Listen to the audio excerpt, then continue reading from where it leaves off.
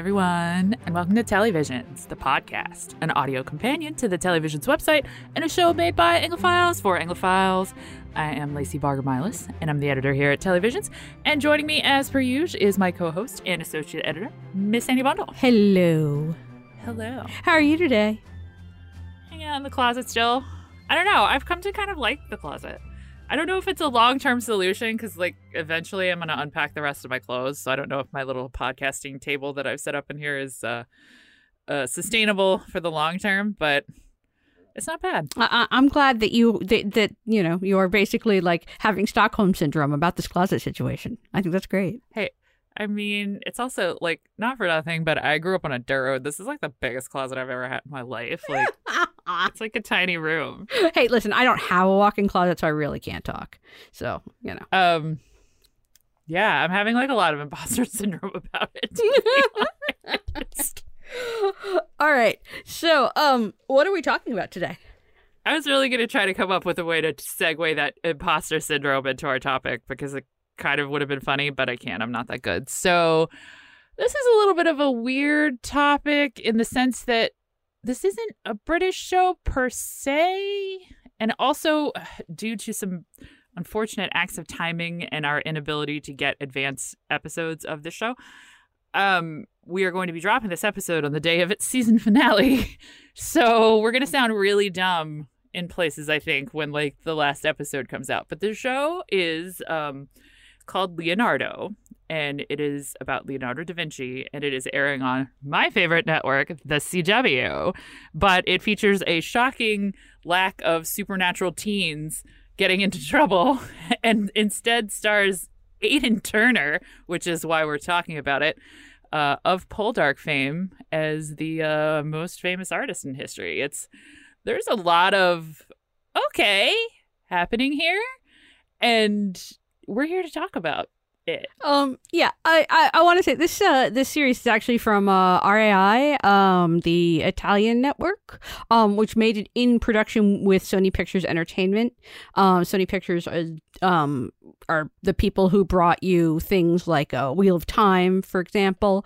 They also own Bad Wolf, so they are now the people behind Doctor Who. I got real vibes. Does anybody else remember? I wish this was still on because I would definitely make us do an episode about it. It was this incredible French show called Versailles that was amazing. But it feels like that, but this is Italian instead of French. Yeah, and just so we're clear, this was since our last streaming episode, which was all of a month ago, the CW has been sold and is now under completely new ownership. This was actually booked for the CW before that happened.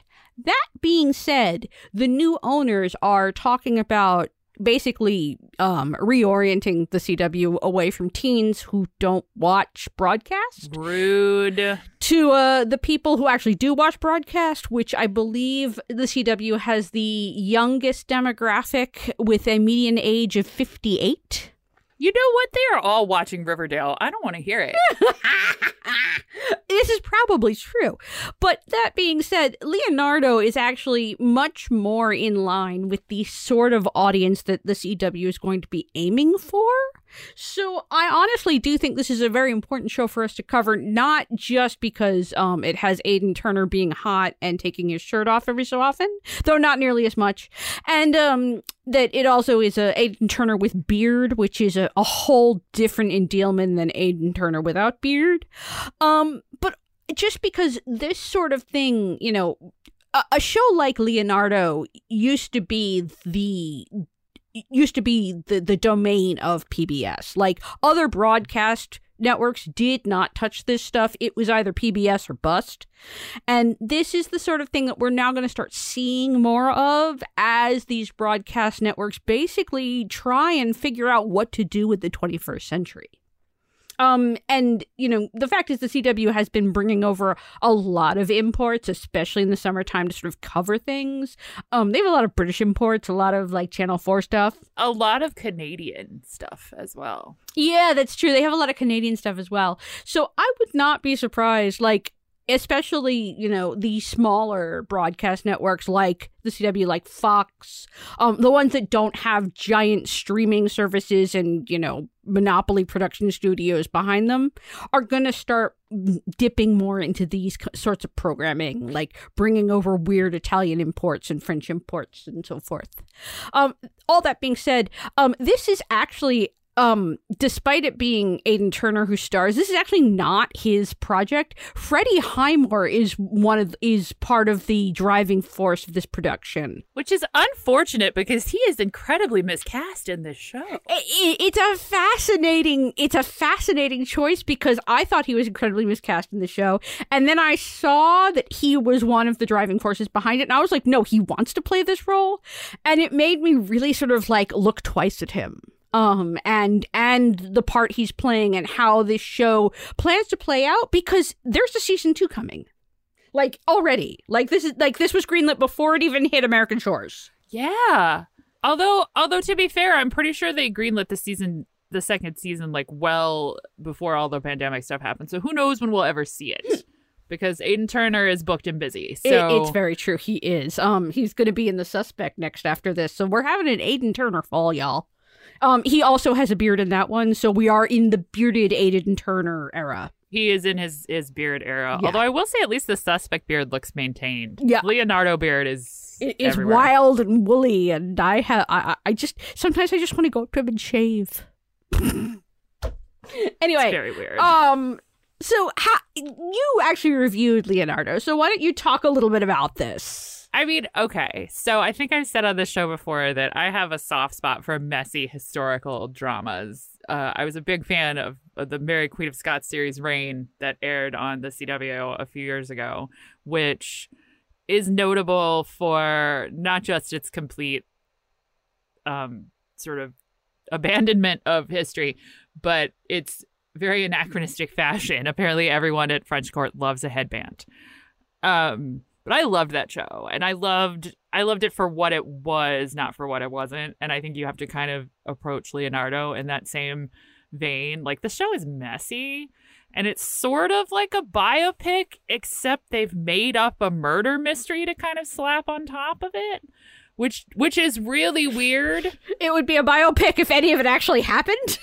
Nothing about the murder mystery plot is from history. Katerina is not a real person. I'm pretty sure the real Leonardo actually didn't have any female friends. He was sort of notoriously like not a fan of women. In many definitions of that phrase. Yeah, this show really does make him bi in a way that like is not. I don't even think it makes him bi. I think he kind of. I think there's a weird sort of like coming out story at the beginning of the season with him and Katerina, but I feel like they need that. They try to use that relationship to ground a lot of really sort of disparate events in his life. I think it's supposed to be more like a guidepost than a real like love story or anything. Spoiler alert: Leonardo will not hang for this murder because history exists. Okay, yeah, you should actually, let's back up a little bit. So there's a murder mystery where there's this woman, Katerina, who at the very beginning we have learned is dead, and Leonardo has been set up to look like it is him who did the murder. And Freddie Highmore basically plays the guy who's questioning him and trying to figure out if Leonardo is actually guilty or not. Now, then it rewinds. Basically, we start with this in media res of them, like, basically arresting him. And then we rewind back 16 years, I think, something like that, to when he first meets Katerina, who is the victim of the murder. And he's a student at that point, and she's a model, and there's a sort of a weird meet-cute kind of thing happening without it really being, like, meeting or cuting. He, like, has to draw her naked. Yeah. It's a whole thing. Yeah, he draws her scar, she gets upset. It's all kind of, like, weirdly awkward. Theoretically, the show attempts to kind of set her up as his first muse, which, again, this person did not exist, and most of this did not happen. But basically, the whole Leonardo being in jail thing is kind of just the framing device for him to tell his life story to Freddie Highmore, the cop, who is trying to prove and eventually I think disprove that he did anything to this woman that he cared about so much. And it's just like, it's a reason for us to like go through Leonardo's greatest hits, basically. Yeah. Freddy's cop is named Stefano Giraldi. It's a very odd role. He's truly just a weird cipher. Yeah. I have no idea. Like, it's just kind of, he's literally there for Leonardo to talk to. Yeah, and I don't quite understand it because, like, there are definitely actors who could be this character and feel correct in this role. But the thing about Freddie Highmore is that he is a really good actor. Like, he is. I don't know if anybody has watched the Good Doctor, which is the show that kind of made him. Bates Motel. Oh, hello. Yes, Bates Motel. There you go. If you've seen Bates Motel, you know this guy is good. And so he's a really poor choice for a cipher. Like there are people in Hollywood who have made entire careers out of being sort of like the guy that stands there. Yeah, the blank slate. They're all on NCIS and CIA and whatever that what LSVU.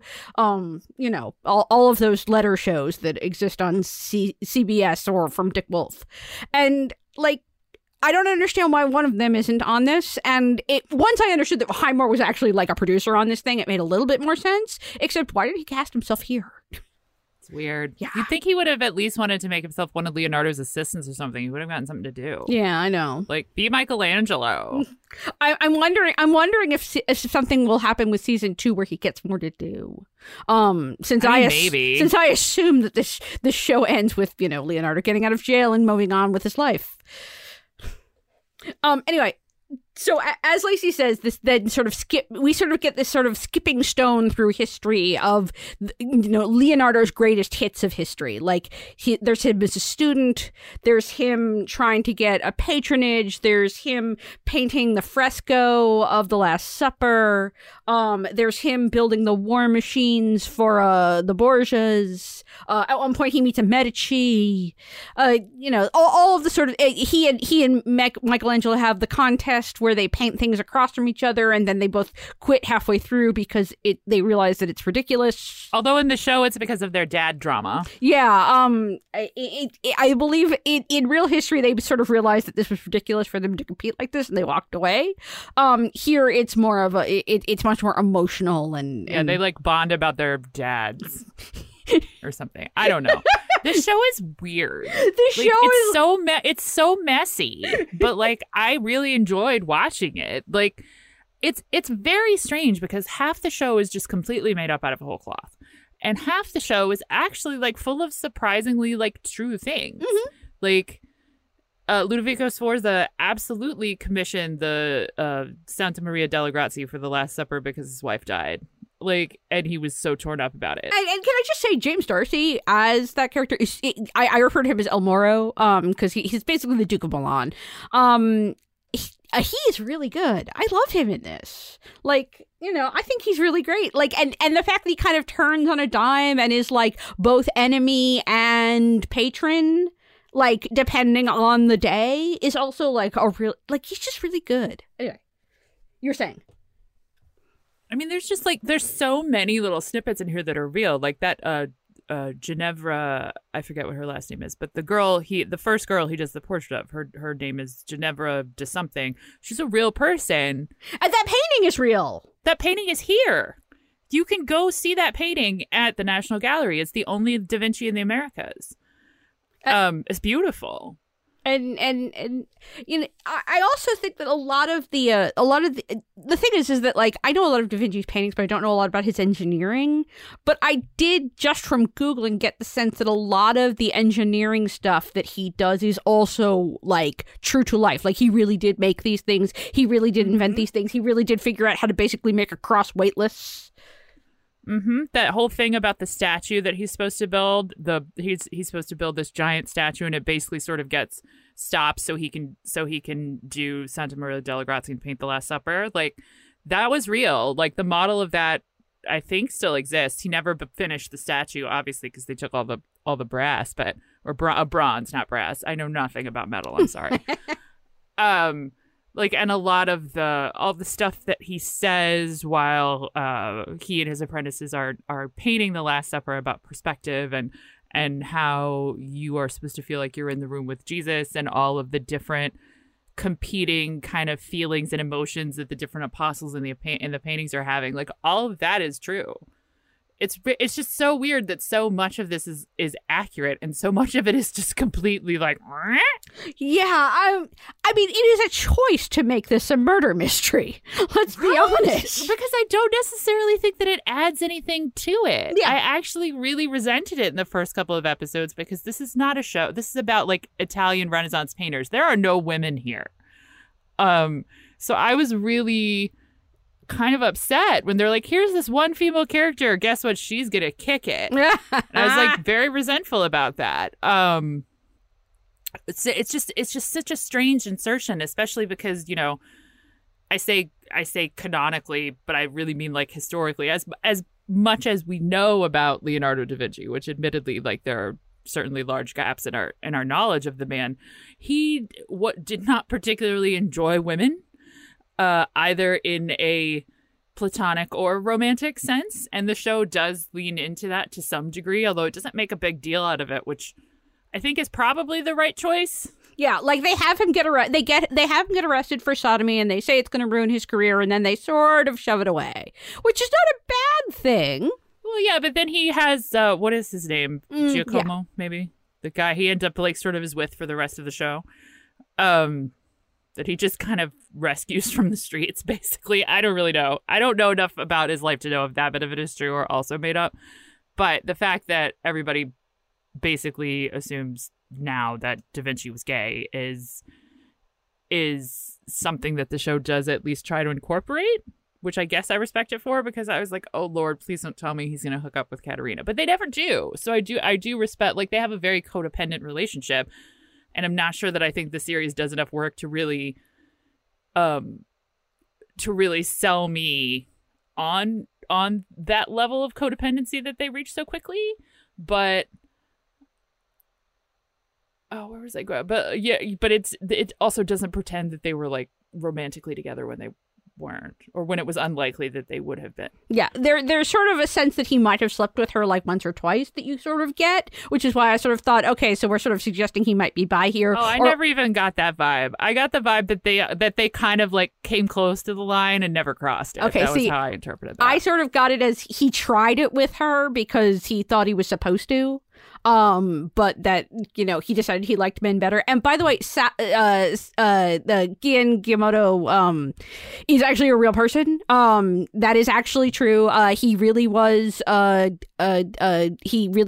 who was in Leonardo's, household from like from childhood. He was a student, and he was quote unquote his lifelong companion and servant. That sounds like confirmed Bachelor Arthur from Sanditon. Yeah, so he's also, just for the record, he was also the model for John the Baptist. So I don't know if that will be part of like in what, in Last Supper? Yeah, or different. No. Like Leonardo actually has a painting called John the Baptist. Okay. That's supposed to be him, and so I assume that might come up in like season 2 or something. I don't know. I only like to my shame, I only also really know a lot about like the greatest hits of Da Vinci. I know a lot about The Last Supper. I know a lot about the Mona Lisa. I know a lot about Ginevra because it's here and I really like it. I think it's actually prettier than the Mona Lisa. Don't hate me. The Mona Lisa is so tiny. It is. This is the true thing for our listeners who have like never been to the Louvre. The Louvre is A, overwhelming because it's so incredibly crowded, and B, the Mona Lisa is tiny.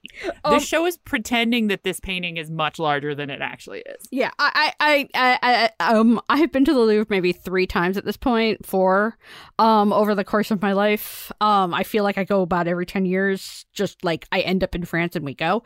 And I have never actually stood in the line to see the Mona Lisa. I have seen the Mona Lisa from afar with the line, and every single time I look at the line and I look around and I think to myself, I could see more of the museum or could stand in line, and I go to the rest of the museum every single time. Our pastor did a sermon about the painting that's across from the Mona Lisa. Really? That's amazing. That's like behind it. not behind it, but like if you're facing the Mona Lisa, it would be behind you. Mm. And now I'm like, I should actually pay attention to that the next time because I have no idea. I have no memory of there being another painting. That's really awesome.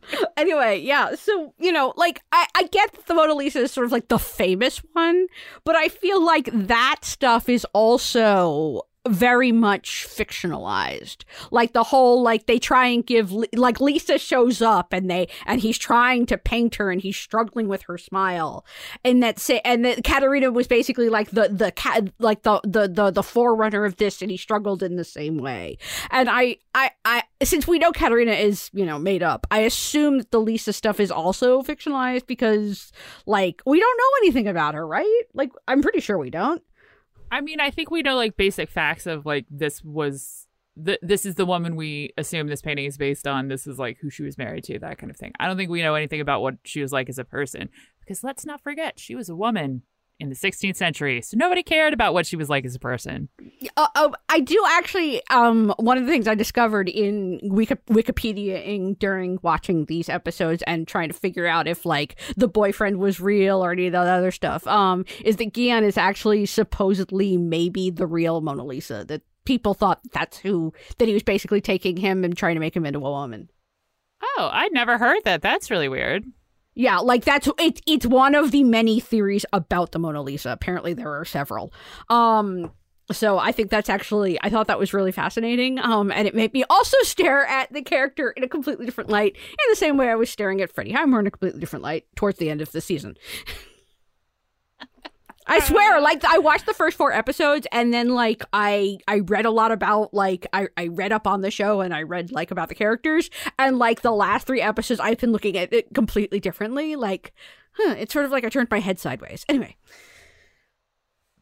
I mean, I just think the show's kind of fun. It's definitely not, if you come into watching Leonardo expecting it to be like a serious prestige drama, like just don't watch it because it is not that. Yeah. It is not even like trying to be that.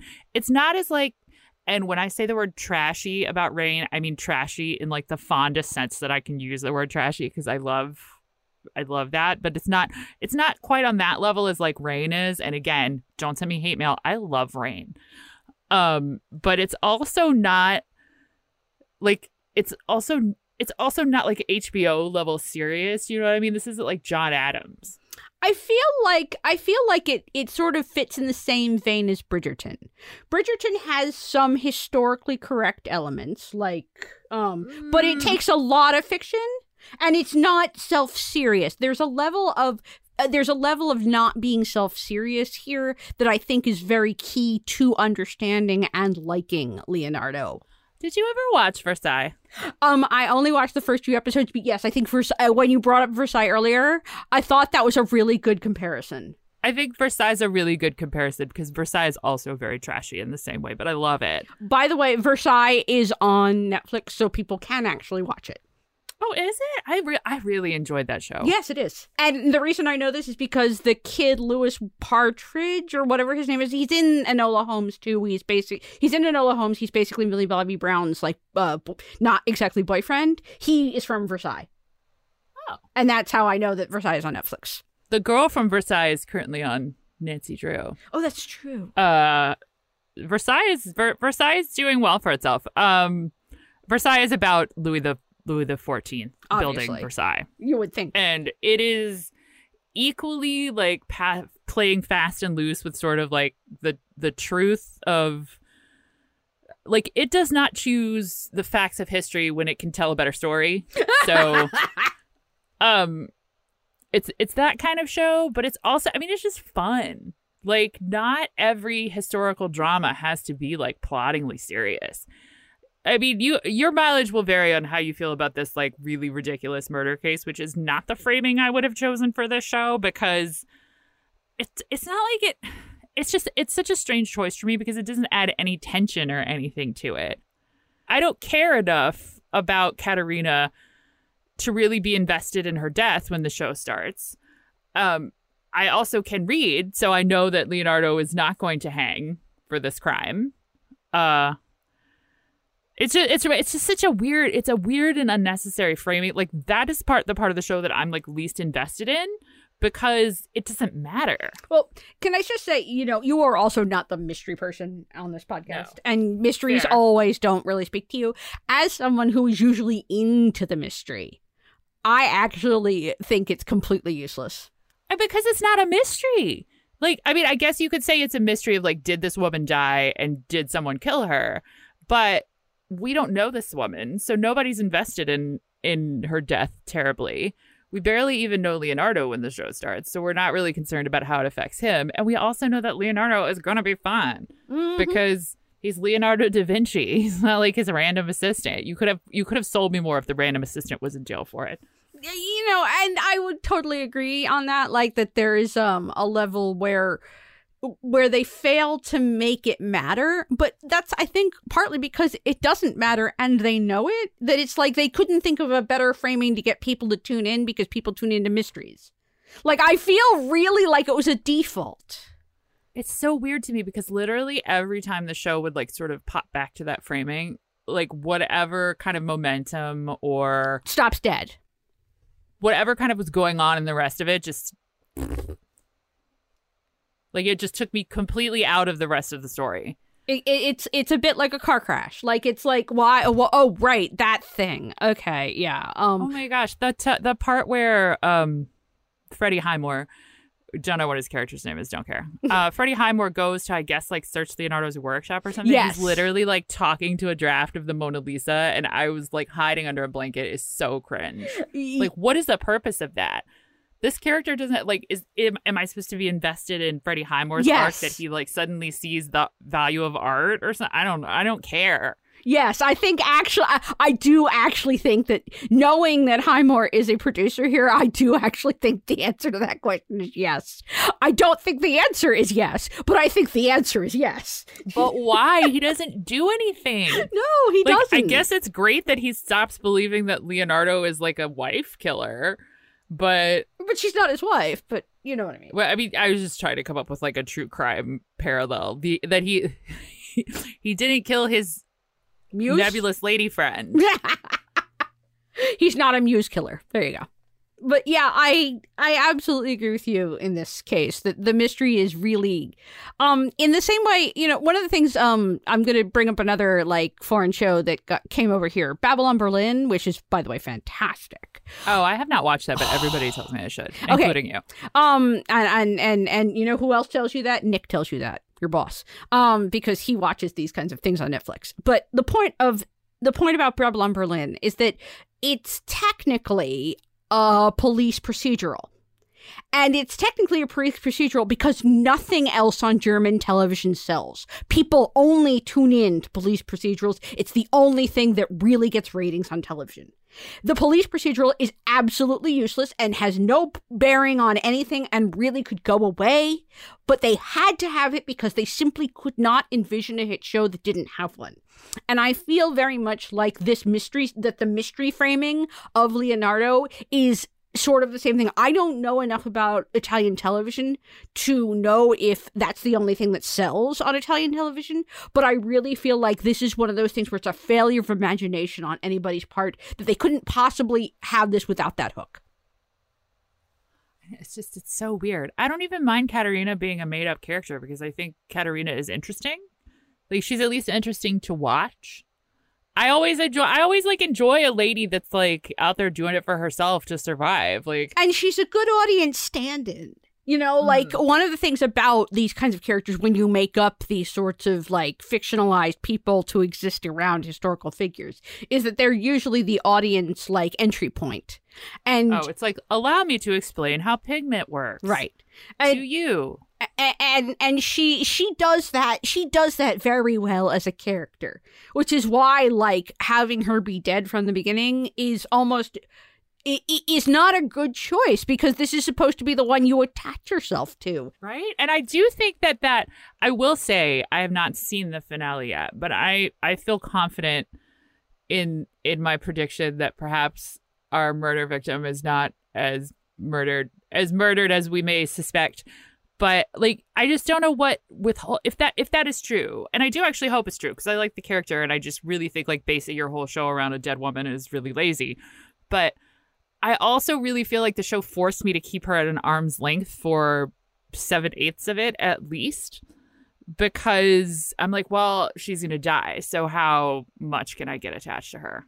This is, of course, if she's not really actually truly dead, but I don't think she is. As your resident mystery expert, I am pretty damn sure that she is going to be, that the big twist at the end is going to be that she's not. Do you think she like went into hiding with the kid? That's where I'm at with the theory. Yeah. I don't actually know like how he pulled it off or any of that stuff. Like that's the kind of thing that I am actually tuning in for at the end, is to get the how, but I'm pretty sure I know the what. And I'm pretty sure, and the moment I knew the what was when they introduced her kid and that she was trying to hide her kid from El Moro. That was when I was like, no, she's not dead. She and the kid are in hiding somewhere. And that Leonardo did this to basically hide her. I think I missed the part why the kid needed to be in hiding. I think there's a level of brutality that she will be punished, that the kid will be taken from her, that she will be that basically he will take the kid from her. She's an unmarried slut, and that he will either have her thrown in prison where she will die, or he will behead her, or what have you, and he will take the child as his heir, and she will never see him again. That's basically what I got from it. No, it's never really spelled out. They never actually say he will kill you to her. They never actually say he will take your child, but that's sort of implied, I think. Okay. I think that's kind of the feeling I got, but I just didn't know if I like, sometimes I don't pay incredibly riveted attention to the things that I'm watching. No. This is one of those things where it's sort of left a little nebulous. Like there's almost there's a level where she almost doesn't want to believe that he'd do that. That if the kid got taken, like El Moro would let her live or something, or something. But obviously, no. I mean, and that's actually, again, the thing about James D'Arcy that I really like about this is that he, we had so much sympathy for him when his wife died, and he was grieving so hard, and yet also he's a monster. and he will be a monster to Katerina and to her child, and we know this. Like, he has the capacity to be both. I mean, that's the other segment of real life historical figures that pop up in this story. Like Ludovico Sforza is here.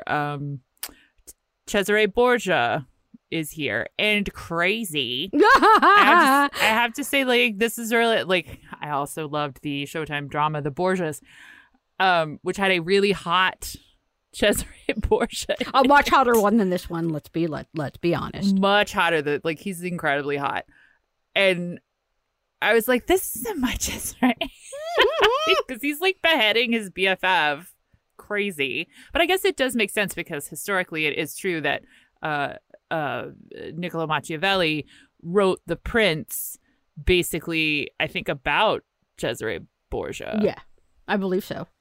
That is exactly how I pictured Machiavelli in my head. It's very weaselly, kind of gross. Yeah, Verrocchio, by the way, is also real. Like that really was Leonardo's teacher. Like so many of the characters that pass through. I just don't, which is maybe why I keep being like, I can't believe they just made up this major character. Right. Like completely. Because they, like, the random people he like talks to are real. Yeah, Tommaso was also real. Like so many of these people that sort of pass through are real.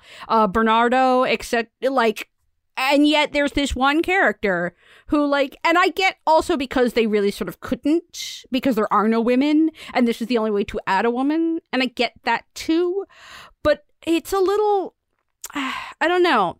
Like I said, what does it say that you added a woman to spend most of the show pretending that she was a dead girl walking? What does that say? Or is dead girl walking? If I am wrong, though, I'm pretty sure I'm not wrong. I don't feel like you're wrong. I started to get that vibe once the mystery kid was revealed. It had like a Witsec vibe going on. Yeah, with a lot of it. I mean, honestly, like, I don't think I was expecting as many historical figures to show up as do. Like, it's one thing for like, okay, like, Borgia shows up. All right, fine. Medici shows up, of course. His teacher, his real life teacher, like his real life assistant. But then Michelangelo showed up, and I was like, dude, if you ain't careful about this, people are going to mistake this for a show about turtles. Like.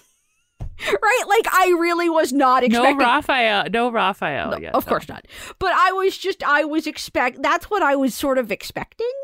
Like, or that's not, that I wasn't expecting that and then like I was expecting things to be more fictionalized in that way. Does that make sense?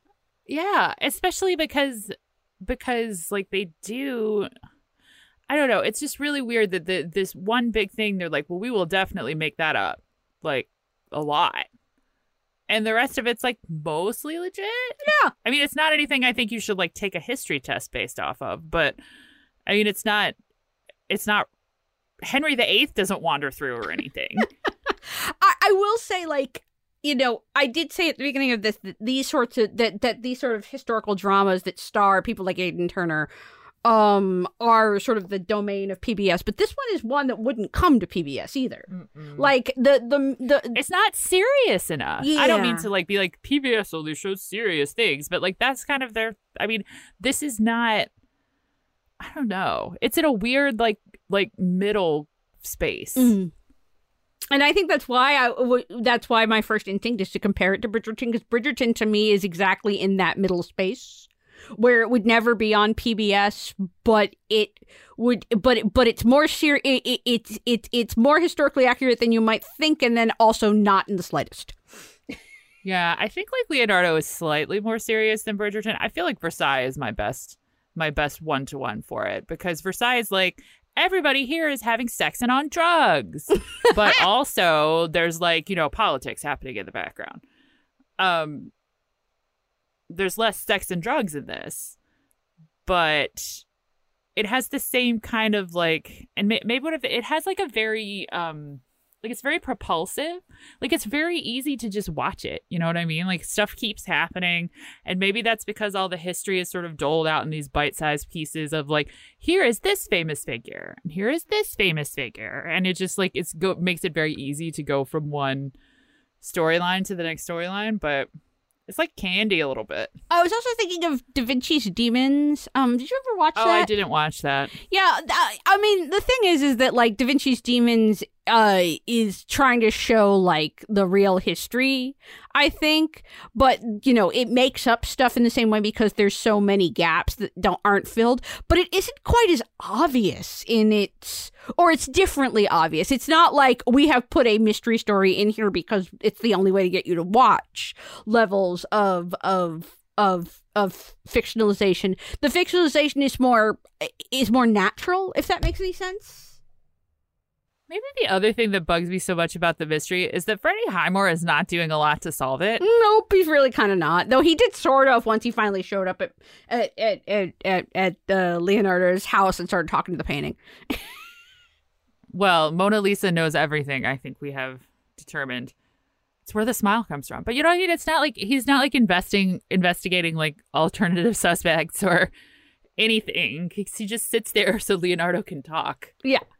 I mean, honestly, like, I can see why, you know, this has gotten decent reviews. I mean, you know, you liked it.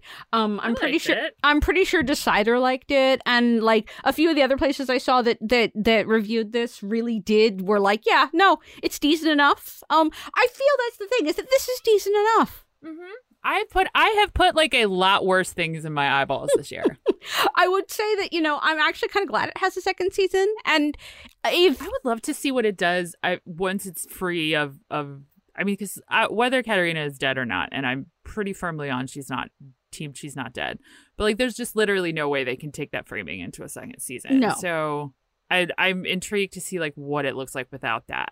Like, have we at this point, kind of like on the Serpent Queen, like eventually Catherine's gonna the story Catherine's telling is gonna catch up to the life that Catherine's living. Mm. And I wonder if we're not close to that point on Leonardo. Like, will the story that he's telling catch up to where he is now, and it'll stop being a flashback? Does that make sense? Yes, I think that's not and I don't think that's a bad thing.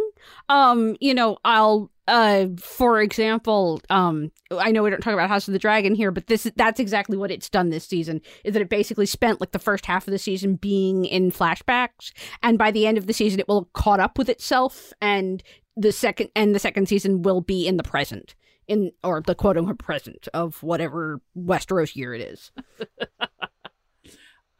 As we are a PBS affiliated podcast, I feel like we should talk about Aidan Turner a little bit. Oh, this was his first.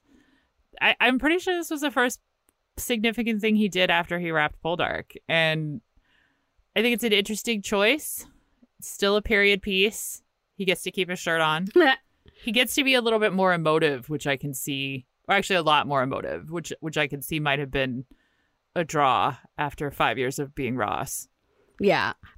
Basically, like, this is Poldark wrapped in 2019, and this was basically his first thing. He also has a movie that he's done, which doesn't have a release date. And of course, then after that, there's The Suspect, which just finished airing in the UK and will be here later in the fall. And again, like, I feel, especially since we are in his beard era, that there's also a level where he's trying very hard to not look the way he did on Poldark. Well, no, like, I'm just also thinking He's sort of crazy man hair and beard. Yeah, and I'm also thinking about, like, you know, one of the things he did right around the same time as when Poldark hit was And Then There Were None, where he looked very, very different from his look in Poldark. He had the short hair. It was very, upper class looking, and it was very, very hot. Very hot. Let's say. No, not gonna lie. I do think that he is trying to get away from hot here. I think it's deliberate. I think that it's interesting because instead of using makeup or prosthetics or anything to indicate the passage of time, they have just simply decided to have him grow a beard. And I don't know. The beard, unless you're Chris Evans, I'm not really into people with beards. It doesn't super work for me. Okay. But it is large. I will say that. To be honest, I am a beard person. My husband has a beard. I like beards. I think they're cute. But I also, there's a running joke in our house that that he's only allowed to grow it so big. Once he reaches sort of the wild and woolly stage, I'm like, listen, you look like you look homeless. Could you please just shave? Like, just cut it back. Here are scissors. And I think that's Turner in this one is definitely beyond that level for me. Like, no, here are scissors, please, I'm begging you. I am very curious about the film he made is actually a biblical drama. Where Mark biblical drama. Who is he? I'm so.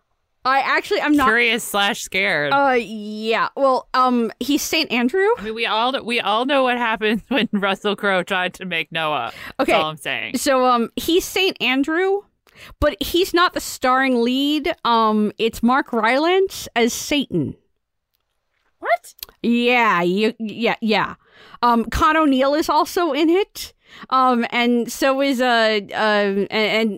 Joseph Fiennes and Ben Kingsley. I have like a lot of questions. I do too. This is one of, and as I said, this one doesn't have a release date yet. I don't know when it's coming out. I think maybe it might be 2023. It's Terrence Malick who directed and I believe also wrote it. But yeah, I got questions about this whole, like, is this supposed to be, I'm not sure if this is an Easter thing or if this is or just a vaguely Jesus Christy thing. Yeah. I don't know. I'm like, I think Andrew was an apostle. Yeah. Yeah, Andrew was an apostle. Okay. St. Andrew was an apostle. Okay. And I'm trying to, like, I think there was a story of he, like, cast out some devils or something. I'm trying to remember. Yeah. The thing that I read about it and the thing that remained with me was I saw. I'm pretty sure he gets martyred because he was one of the disciples. So that means I'm pretty sure they all got martyred. Yeah. And this was pre-pandemic times, so I don't actually know what happened to this project. For all I know, it got shelved. But the thing that I remember about it is that it was the Guardian had a thing on it about how Mark Rylance was going to play 4 versions of Satan. That's the thing about it that has remained with me, and why when I saw the title of it, it's called The Way of the Wind. And it's basically like 4 versions, right? And it was one of the things that stuck with me. And so, like, when I was like looking through like what else Satan Turner done. You guys are like watching me learn about things in real time. These are how our actual conversations go. What? Yeah. So when I was looking up, like, what else has Aidan Turner done since Poldark to see if there was other things, to see if there was something we'd missed. And I was like, wait, no, that's not the 4 versions of Satan with... Yes, it is. It's Mark Rylance plays Satan, 4 different versions. We'll see if this really actually, like, ever gets made. Because as I said, that was back in, like, it has no release date, and everything I remember reading about it was... Now that Hilary Mantel has passed, God rest her, I'm pretty sure they've got to finish Wolf Hall too. Oh, that's true, they do. So perhaps not. But I have questions, so many of them, and I really sort of hope this did get made, just so I can stare at it in shock and horror. I don't... Your face! If I could meme your face right now. I know. Sorry you guys can't see this, because I literally am just learning about this as we go. And I like all of the people involved in this, but it just sounds like they all did a lot of drugs. So I don't know what's happening. Anyway, so yeah, that's our check-in on how Aidan Turner is doing these days. I mean, I like to see him thriving.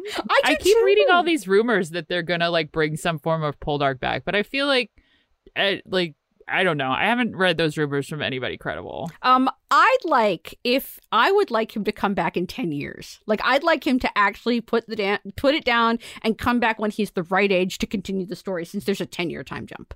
That's what I'd like to see. But I don't actually know if that'll happen. I don't know if the BBC would be interested. I don't know if Turner would even be interested. I'm just saying. I mean, I'm not going to be mad at him for being like, I want to do something else. I mean, we're not mad at Chris Evans for doing that after, like, 500,000 superhero movies. So, you can't be mad at Aidan Turner for being tired of doing Poldark. But yeah, I actually am looking forward to The Suspect, which is going to be on AMC Plus and Sundance Now in November. I believe right around the same time The Crown comes out, so it may get really drowned out. But, if you love Aidan Turner, put it on your calendar and don't forget. I'm excited to see the finale of Leonardo, because I don't actually have a screener for it. So I will be interested to see if my Katerina is alive theory comes to pass. And what they do with the show in a second season. Yeah. I don't know. I don't know. I love shows like this, so I hope that they make more of it and make more shows like it. Italian Renaissance history is vastly underrepresented in the period drama space. It's really all the Sforzas and Borgias and Medicis are really interesting. Yeah, I'm here for it. And I hope that the new owners of CW decide to bring season 2 back. And, if they decide to make more of this kind of stuff to, like, bring in, like, us older girls, instead of watching Riverdale and going what, how, why, who, what, where, when, and wait, they own a speakeasy? In the basement of their chocolate shop. It's fine. I don't know. So weird. Yeah. Where's my Katerina Sforza show? People, let's do that instead. Yeah, I wish we had timed this a little better so we could actually talk about the finale, but we'll have to go back and talk about it in season 2 whenever that appears. I will watch it because I am a sucker for these things. Annie, tell the people where they can find you on the internet. You can find me at Annie Bundle on Facebook. You can find me at Annie Bundle on Twitter. You can find me at Miss Annie Bundle on Facebook. You can find pictures of my very fuzzy cats and their very fuzzy tails at Annie Bundle on Instagram. I am a staff writer at Elite Daily, and I am the associate editor here at Televisions. And I also freelance around the web. So if you want to know what I wrote this week, just basically, go to my Twitter, because I retweet all of my bylines. Right now, I've been writing a lot about Hocus Pocus 2, which is far better than it has any right to be. Welcome to spooky season. When did we start calling it spooky season? Like, who made that up? It came out and shut up. It's great. Okay, it's fine. Great. Leave it alone. Fine. October is the best month. I don't even really fall that much, but I love Halloween. So spooky season, I'm ready. For me personally, I am Lacey MB on Twitter. And that is LACYMB. And like Annie, I write a lot here at Televisions and around the entertainment web. But I always tweet my bylines. So be my friend. I don't know. See what I'm yelling about. It's probably something. The site and the pod are on social media at Telly_Visions on Twitter. And Televisions blog, all one word, on Facebook. We have an exciting website at televisions.org where you can check out news, recaps, subscribe to our shiny new newsletter, and click on that donate button up top to help us keep making all this great content for your eyes and ears. By doing so, you can get access to PBS Passport, which has all manner of exciting early watch opportunities, binge exclusives, all kinds of things that are not on air right now for you to keep watching if all the stuff that's happening this fall is not to your taste. It's October. Yay! Get candy for the neighborhood kids, pet a black cat. They're not that scary, I promise. Drake is the best black kitty. Except for, like, Baker and Hammer, who are also really great black kitties. Thank you. Because it is October, that means it is definitely officially fall. So go get your COVID booster if you're eligible, and please get a flu shot. It will help protect all of us, especially the most vulnerable members of our population. And also, it's just a cool thing to do. They might even give you a lollipop. My doctor does. As always, thanks for listening. Take care of yourselves and each other, and we will be back next week